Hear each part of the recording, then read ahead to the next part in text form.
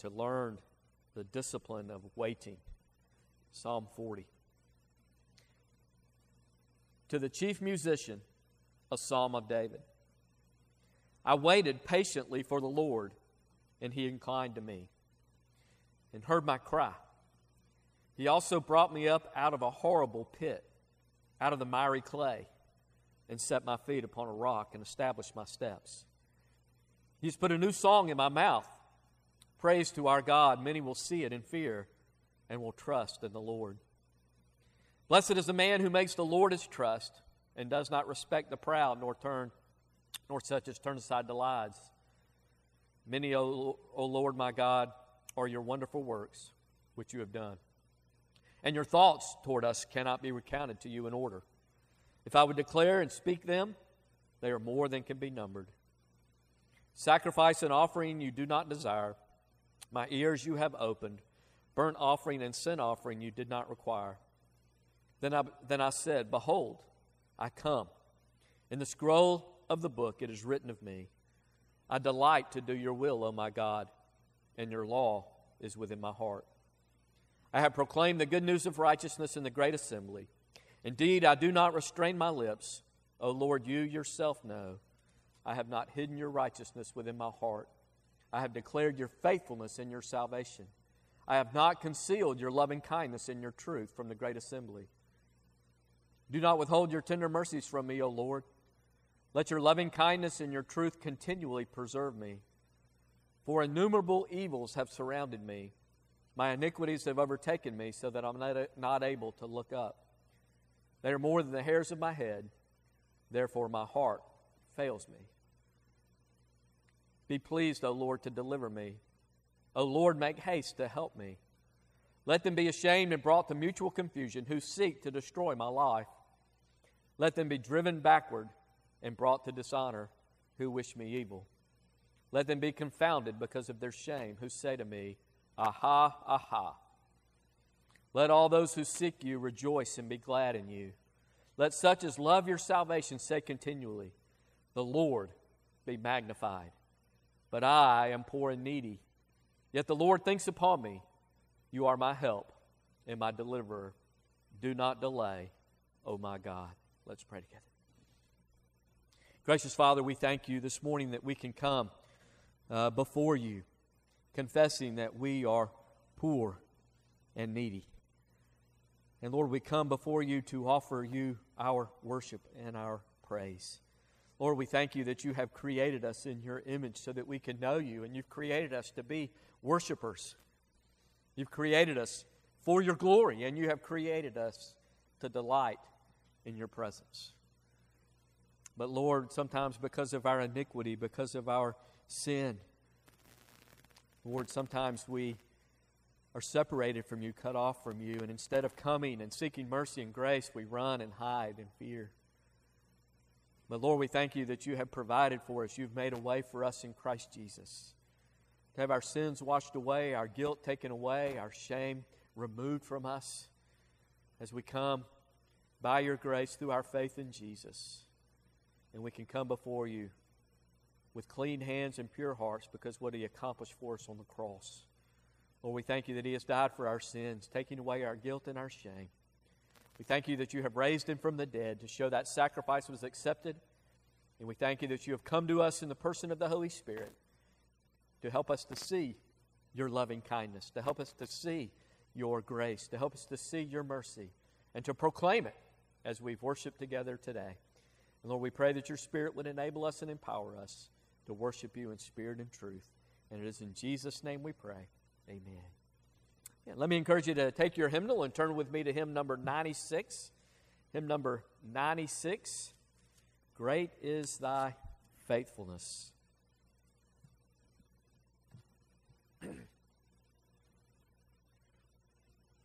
Great is thy faithfulness, O Lord my Father.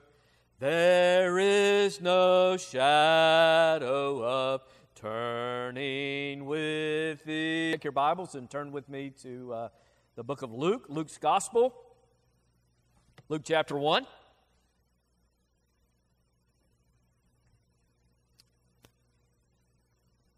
Luke chapter 1.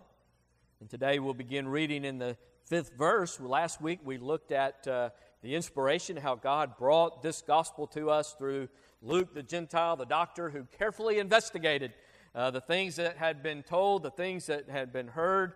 He interviewed eyewitness, and what we get today is very much has the marks of an eyewitness account, finding out what Elizabeth and Zacharias were experiencing, what they felt when the angel of the Lord appeared to Zacharias in the holy place and announced to him that his wife would give birth to a son. They would call his name John, and that John would turn many of Israel to the Lord their God, and he was being sent to make ready a people prepared for the Lord. And so today we will look at the announcement of the birth of John the Baptist. So Luke chapter 1, beginning in the 5th verse, Luke writes, after carefully investigating and also under the inspiration of the Holy Spirit, so writing for us the very words of God. In Luke chapter 1, verse 5, there was in the days of Herod, the king of Judea, a certain priest named Zacharias, of the division of Abijah. His wife was of the daughters of Aaron, and her name was Elizabeth. And they were both righteous before God, walking in all the commandments and ordinances of the Lord, blameless. But they had no child, because Elizabeth was barren, and they were both well advanced in years. So it was that while he was serving as priest before God in the order of his division, according to the custom of the priesthood, his lot fell to burn incense when he went into the temple of the Lord. And the whole multitude of the people was praying outside at the hour of incense. Then an angel of the Lord appeared to him standing on the right side of the altar of incense. And when Zacharias saw him, he was troubled, and fear fell upon him.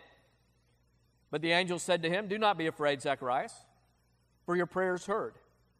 And your wife Elizabeth will bear you a son, and you shall call his name John. And you will have joy and gladness, and many will rejoice at his birth.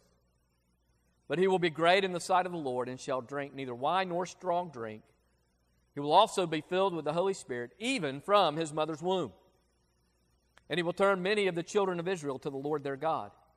He will also go before him in the spirit and power of Elijah, to turn the hearts of the fathers to the children, and the disobedient to the wisdom of the just, to make ready a people prepared for the Lord."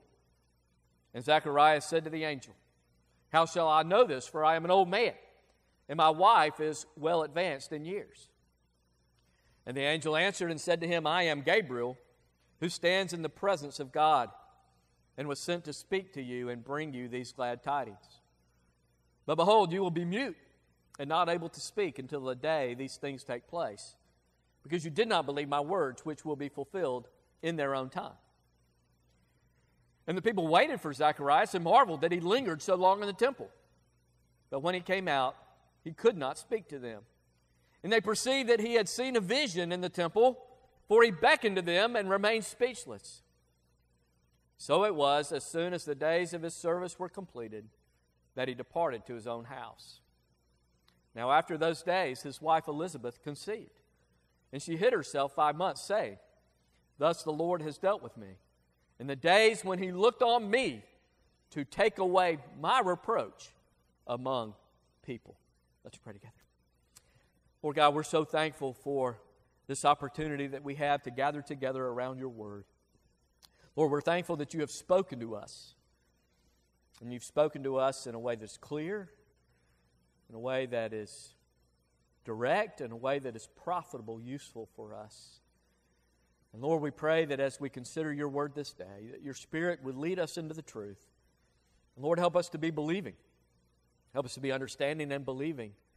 And then, Lord, help us to demonstrate our faith through our obedience. May we have a righteousness before you that is a gift of your grace through our faith in Christ. And Lord, may we also walk in your commandments and your ordinances in a way that is blameless. And Lord, help us to be patient and to wait, to wait upon you, trusting that even when we can't see, even when it doesn't feel like it, you're at work.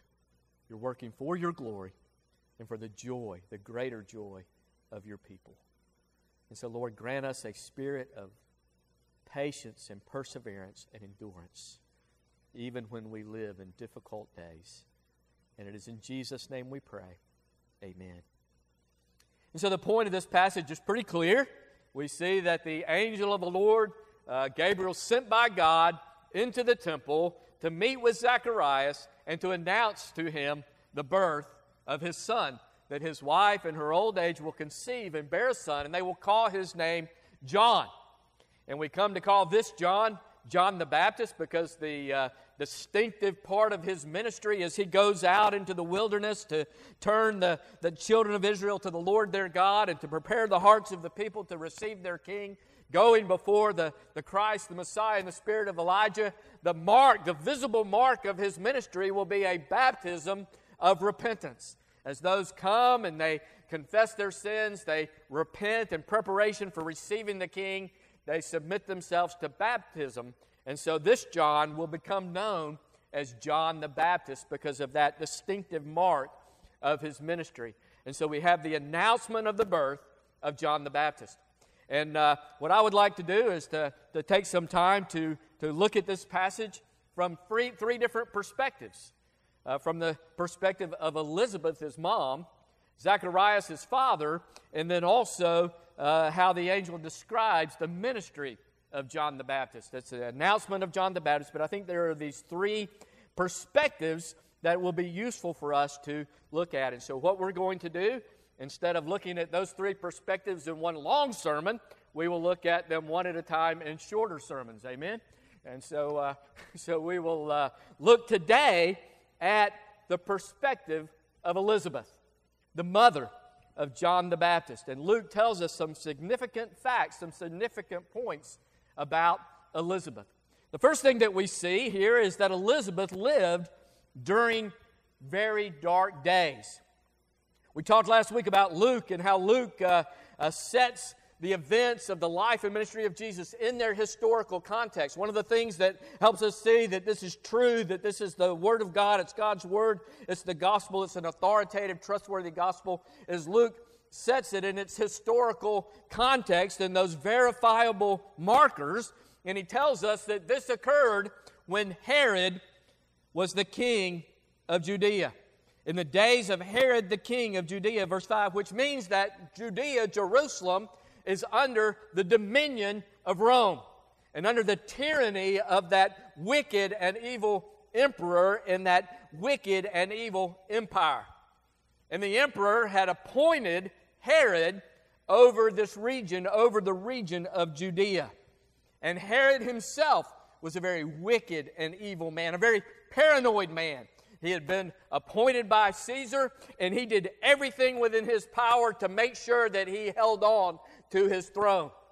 Everything that he could do to secure his power, he would do, to include murdering members of his own family if he perceived them to be a threat to his throne. One historian said you were safer to be Herod's dog than to be his son, because if he perceived his son to be a threat to his throne, he would murder even his own son in an attempt to hold on to power. And we know that Herod was so evil and so wicked that he would even give an order to go and murder all of the baby boys under 2 years old in a region of his empire, in a region of his kingdom, outside of Bethlehem, because he had heard that perhaps one of those boys might be the rightful and just king of the Jews.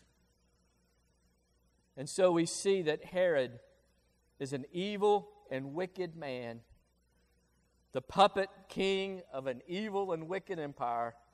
These are dark days for the citizens of Judea, for the citizens of Jerusalem. And I wonder, as the darkness had come along around this land, the bondage, the Romans and Herod and his soldiers, I wonder if the people had almost given up hope. These are dark days, and it doesn't look like that God, hears us, that God sees us. And maybe they had grown weary in praying for the Christ, praying for the Messiah. Maybe they said, as much as we pray, the more we pray, things just get worse and worse. Things get darker and darker. I wonder if during the times of Herod, they had not given up hope. And then as I thought about that this week, I wondered about us as we live in a culture that is increasingly hostile to the things of God. And there's increasing hostility and persecution to those who believe the truth of the gospel. I wonder if maybe we get weary and tired of praying the last prayer of Scripture. Oh, even so, come Lord Jesus. Or praying as God told us to pray. Jesus told us to pray in the Lord's Prayer. Thy kingdom come, thy will be done on earth as it is in heaven. And we pray, and things just seem to get worse and worse and darker and darker. And I wonder if we don't grow weary and pray maybe only perfunctory or ritualistically. Pray for our daily bread and to make it through the day, but maybe we grow weary or stop praying. Come, Lord Jesus. Thy kingdom come, thy will be done on earth as it is in heaven. Elizabeth lived during dark days. The second thing we see about Elizabeth is that she was married to a priest, and she was the daughter of a priest. We see that in the days of Herod, the king of Judea, a certain priest named Zacharias of the division of Abijah, his wife was the daughters of Aaron, and her name was Elizabeth. And so Elizabeth was married to a priest, and she was of the daughters of Aaron. She herself was of the tribe of Levi, in the line of the first high priest of the nation of Israel, Aaron, the brother of Moses, the father of all of the high and chief priests of her people.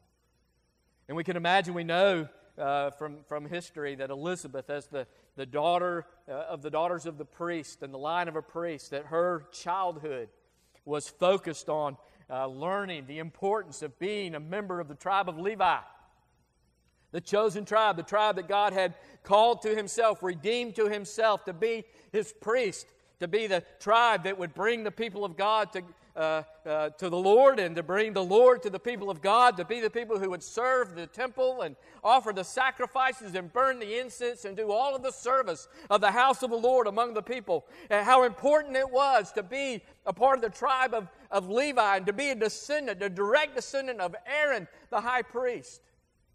And how important it would be for her to learn how to cook and to sew and to mend and to tend and to keep a household, to keep a quiet home, a kosher home, being prepared to be married to a priest.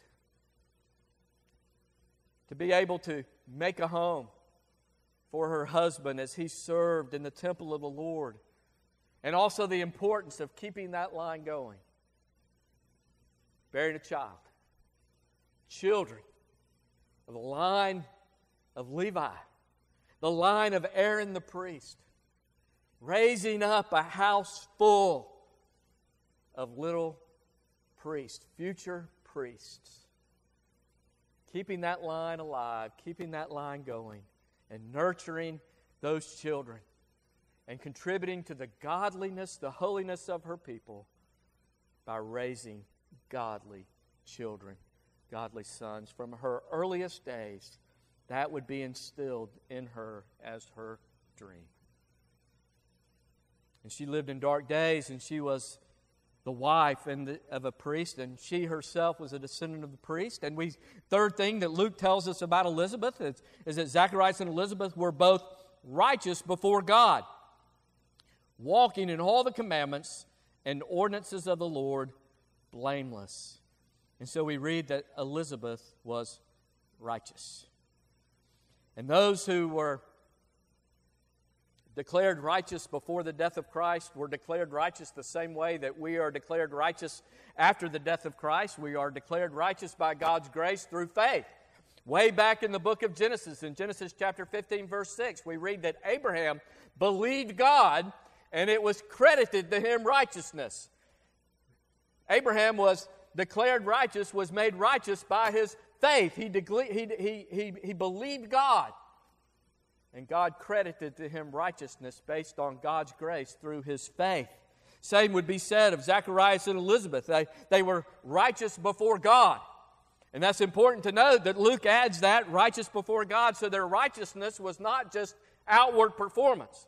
It was not like the righteousness of the scribes and the Pharisees who were focused on what people could see and focused on outward performance and focused on doing all of these things in order to be seen by men. No, their righteousness was before God, who looks at the heart. It was not just an outward righteousness based on outward performance or based on outward deeds. No, this was a righteousness that was before God, who looks at the heart. Elizabeth believed God. She trusted God. She had a heart that loved God, that desired to serve God, that wanted to do that which was pleasing to God. She believed God, and she believed that His law was good and right. And her faith was such that it resulted in her obedience. She was righteous before God, and because of her righteousness, because of her faith, she walked in all the commandments and the ordinances of the Lord in a way that we would look and say was blameless. She believed God. She believed His ordinances that He had given to all people and the creation ordinances in the garden. And she also believed those commandments that He gave to His people at Mount Sinai. And because of her faith, she showed her faith through her obedience as she walked in all the commands and all the ordinances of God in a way that was blameless. She lived in dark days. She was the descendant of a priest and married to a priest. She was righteous, trusting God and seeking to glorify Him in her life and do that which was pleasing in His sight. And then the fourth thing that Luke tells us about Elizabeth is that she had no child. She was barren. Verse 7. They had no child because Elizabeth was barren. All of her life, she'd been taught the importance of making a home, being a wife, and bringing children into the world, little image bearers, and raising those image bearers of God in a way that would bring Him glory and honor. And yet, she had no child. She was barren. No doubt when Zacharias and Elizabeth were first married, they came together fully expecting to have children. And after a while began to fervently pray that God would grant them this desire, this wish. But Elizabeth was barren. And then we learn that she was also well advanced in years. And perhaps because of that, all hope was gone. All human hope that she would have a child, that she would have children, had been gone because of her advanced age. And even Zechariah, when he speaks to the angel, he says, I'm an old man and my wife is well advanced in years. And so they had given up hope that they would have this blessing, this honor of having a child. And so Elizabeth was barren, and she was well advanced in years, beyond the age of childbearing. And then the next thing that we see about Elizabeth is that she saw that. The fact that she was barren, she saw that as a reproach. We see that in verse 25. Thus the Lord has dealt with me in the days when He looked on me to take away my reproach among people, my shame, my disgrace. She lived in a culture where bearing children, that was what women did. That was their purpose. That was their meaning in life. And for a woman to be barren would be the ultimate disgrace. You know, most Jews during this time, they didn't have a well-developed doctrine of the resurrection. And they believed that a person would live on through the lives of their children, through their seed, through their line. And to not have children would be a disgrace. It would be to your neighbors and your friends evidence that even though in your outward performance you appear to be righteous, you appear to be blameless in all the commandments and ordinances, there must be some deep, secret sin, something in your heart for which God is judging you and withholding from you the great blessing of bearing a child, of being a parent, of raising children. And so all would assume that the reason you did not have children was because of some punishment, some discipline from the Lord, some secret sin that would cause the Lord to withhold the greatest of all blessings from you. And so she saw this as a reproach, shame, disgrace. She felt like a failure. Everything that she had ever hoped for and dreamed for had been held back from her, and it was a reproach, a shame. But then, the next thing we see about Elizabeth is that the Lord enabled her to conceive. And the Lord dealt with her, she said in verse 25, in the days when He looked on me to take away my reproach from among the people. And so by God's grace, He enabled Elizabeth to conceive and to ultimately give birth to a baby that she would name John. And John would be great in the sight of the Lord. Would go before the Lord in the spirit and power of Elijah to prepare to make ready a people for the Lord. The Lord intervened, and the Lord enabled and empowered her to conceive, to take away her shame and her reproach. So Elizabeth lived in dark days, days where perhaps people had given up, had thought, we've been praying for Messiah for these thousands of years, He's never come.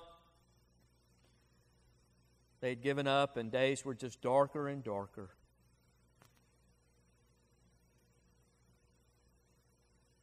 And the Lord came and answered their prayers, even though it seemed like all hope was gone. The angel told Zacharias, your prayer is heard. Your wife Elizabeth will bear you a son, and you shall call his name John. And so as we think about this text from the perspective of Elizabeth, there's several applications. First we see that children are indeed a blessing from the Lord. We live in a society and a culture and a nature where a nation where reproduction rates are declining. Over the last generation, increased educational employment opportunities for women, the ability to artificially regulate reproduction and even to legally murder children within the womb has resulted in a lack of the reproduction rate, a devaluing of children in our culture. Women feel like that in order to be fulfilled, in order to have meaning in their life, that they need to be like men. They need to get an education. They need to work outside of the home.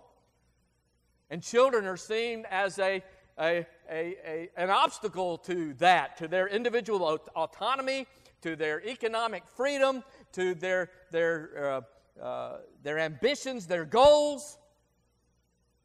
And as a nation, we have declining birth rates, and now we are reproducing at less than the replacement rate. We see children not as a blessing from the Lord, but as an obstacle to our own hopes and our own dreams. And a nation that is not reproducing at a rate to replace itself obviously will cease to exist. A nation that is not reproducing at replacement rate is a nation of people in decline. But the clear testimony of Scripture is that children are a blessing from the Lord. In fact, the very first blessing in all of creation was when God created the man and the woman. God created man in His own image. In the image of God, He created him. Male and female, He created them. And then we're told in the book of Genesis chapter 1, God blessed them. He blessed them. He did not command them. He blessed them and told them to be fruitful and multiply, and to fill the earth with little image bearers. God had created the man and the woman in His own image, and He had created them with the ability to reproduce and the woman to bring into the world image bearers of God. And He blessed the man and the woman and told them to fill all of this world, all of this earth, with image bearers. And He gave the woman the awesome privilege of being able to bring image bearers into the world, and the awesome responsibility to nurture them and to contribute to the godliness of her people by raising children in the fear and admonition of the Lord. An awesome blessing. The first blessing, be fruitful and multiply. And imagine the blessing after the man and the woman, they had sinned in Genesis chapter 3. And they died spiritually. They died spiritually when they heard God walking in the cool of the garden. They ran away and hid, and if they were spiritually alive, they would have come to God and said, God, we know You to be merciful and gracious. We have sinned against You. We have violated Your command. Please forgive us. But no, instead they ran and they hid, and they fully expected that they were going to die. God had told them, the day that you eat of the fruit of the tree of knowledge of good and evil, you will surely die. And so they heard God, they ran, they were afraid, they hid themselves. And imagine their shock when they heard the Lord say to the serpent, I will put enmity between your seed and the seed of the woman. Well, wait a minute. You mean we're not going to die? We're not going to die physically? We're going to be able to reproduce? There's going to be seed? There's hope?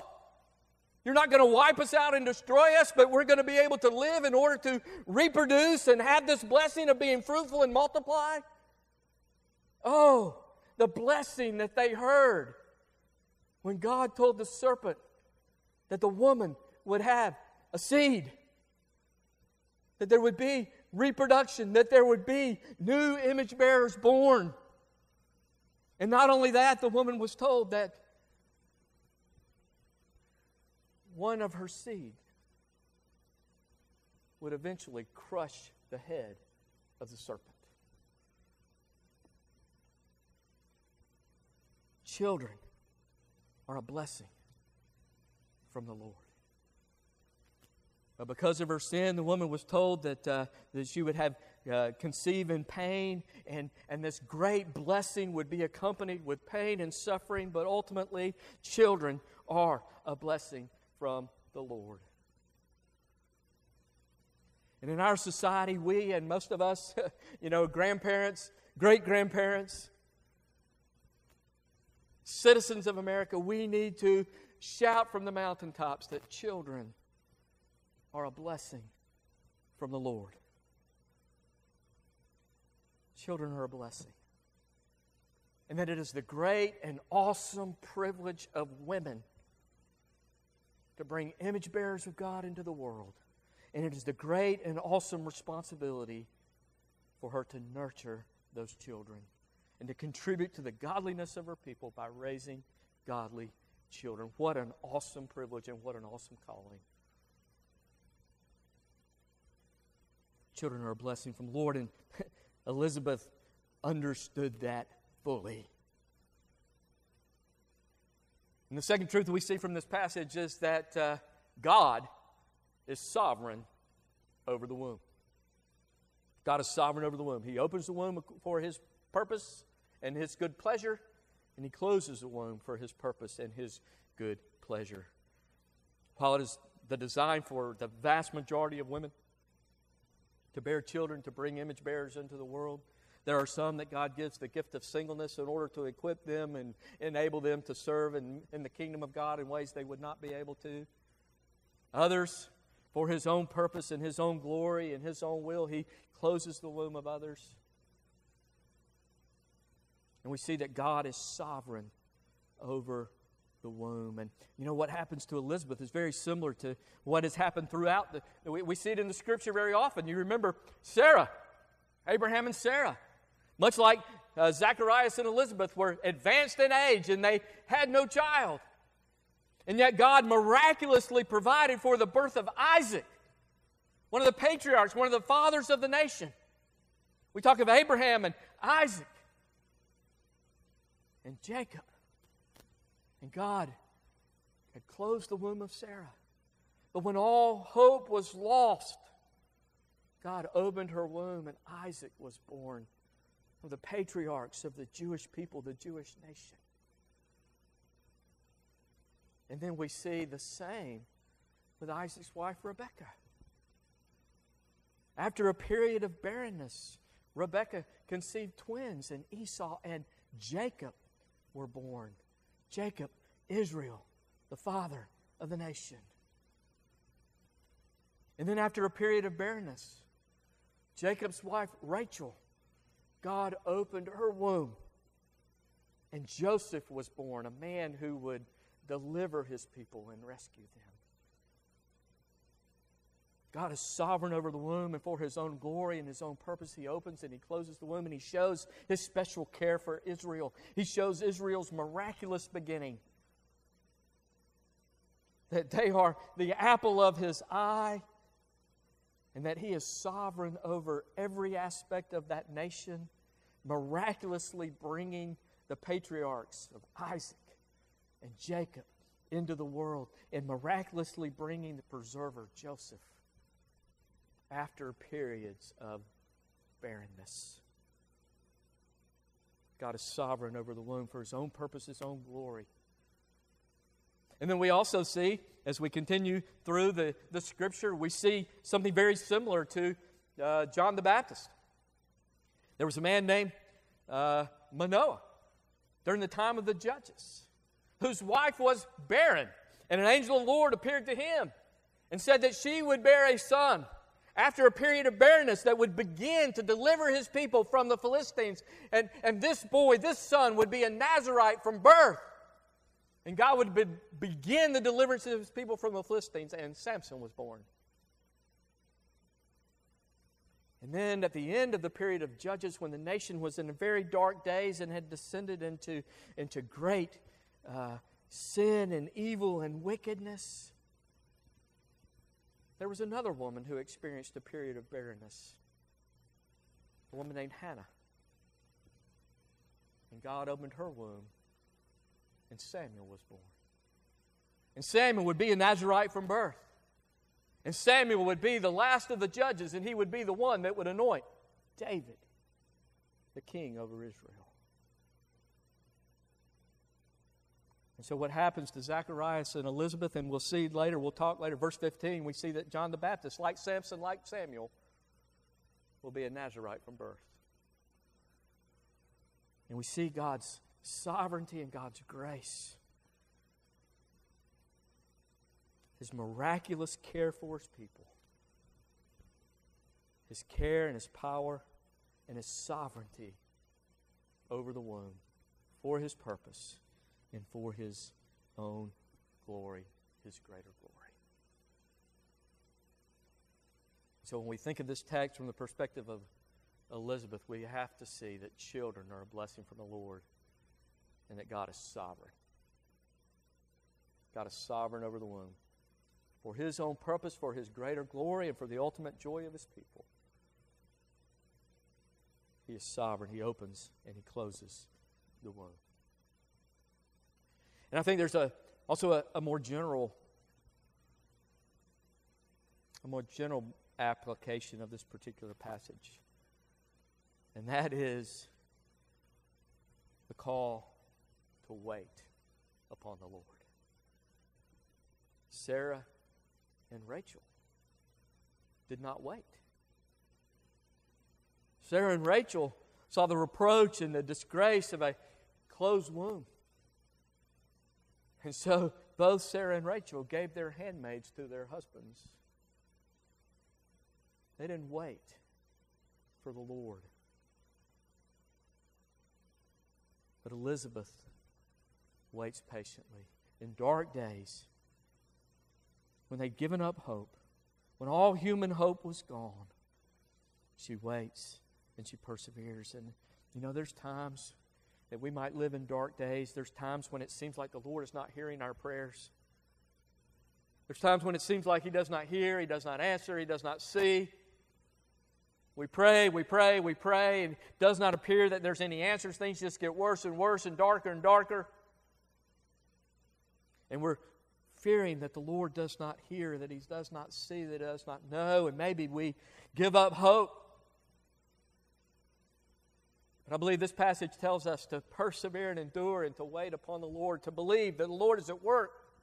He's working for His glory. He's working for our joy. He's working for His purpose. Even when we don't see it, even when it doesn't look like it, even when it doesn't feel like it, God is at work. He is at work for His greater glory, His greater purpose. He is working out a plan to glorify Himself and to bring joy to His people in His time and in His perfect way. And so sometimes we are called simply to wait upon the Lord, to trust in active obedience. And even when we are living in dark days and all hope seems to be gone, we can do what Zachariah and righteous were doing. Zacharias and Elizabeth were doing. They were both righteous before God. God calls us to trust Him, to walk by faith. And we're made righteous by God, by His grace, through faith in Jesus Christ. And so when it looks like God does not hear, when it looks like God does not see, when it looks like God does not care, we must remember that God loves us so much that He has sent His Son into the world.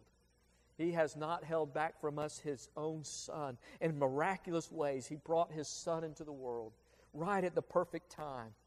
And Jesus lived a sinless life and then died on the cross to take the punishment that we deserve for our lack of righteousness. And God raised Him from the dead to show that sacrifice was accepted. And when we trust in Jesus, we're born again to new life. And His righteousness is imparted to us by God's grace through faith. And even in dark days, we remember, if He gave us His Son, He's already given us the greatest possible gift. And how will He not with Him now give us all things? And so this text calls us to an active waiting, an active perseverance, righteous before God, walking by faith, a faith that results in obedience and all the commandments and all the ordinances, seeking to do that which is pleasing in His sight as we walk by faith in the power of the Holy Spirit. So as we look at the announcement of the birth of John the Baptist from the perspective of Elizabeth, we see the blessing and God's sovereignty and God working out His plan and His purpose, taking away reproach, disgrace, and shame. And when we trust in Jesus and in Him alone, our reproach, our disgrace, our shame is taken away, and we're born again to new life. And we learn that children are a blessing. God is sovereign, and He's working out His plan, and He will act in the way that brings Him the most glory and brings His people the most joy. And we persevere and endure, waiting to see the hand of the Lord. Let's pray together. Lord God, we thank You for Your word, and we thank You for the truth of it, Lord. We just thank You for the beauty of this passage. And we thank You for Your mercy and Your grace and Your sovereignty. And Lord, we thank You for the blessing of children. And Lord, we thank You for our children, for our grandchildren, our great-grandchildren. Lord, we pray for them as they grow in a culture and a nation very different than the one in which we grew. And Lord, that you would help them to see your truth. Help them to see that children are a blessing from you. Like arrows in the hand of a warrior. Lord, help us to value life. Value children. And help us to commit in our season of life to make sure that that truth is proclaimed. The children are a blessing and that you are sovereign over the womb. And you're working your plan and your purpose. Even when we don't see it, even when it doesn't feel like it, you're working. Your plan to glorify your Son Jesus, to build His kingdom, to build His church. And Lord, we pray that you grant us the grace to persevere and endure and wait. Actively waiting as we walk by faith, obeying the commands and the ordinances for your glory and our joy. And it is in Jesus' name we pray. Amen. All right, let me invite you to take out your Bible and your hymnal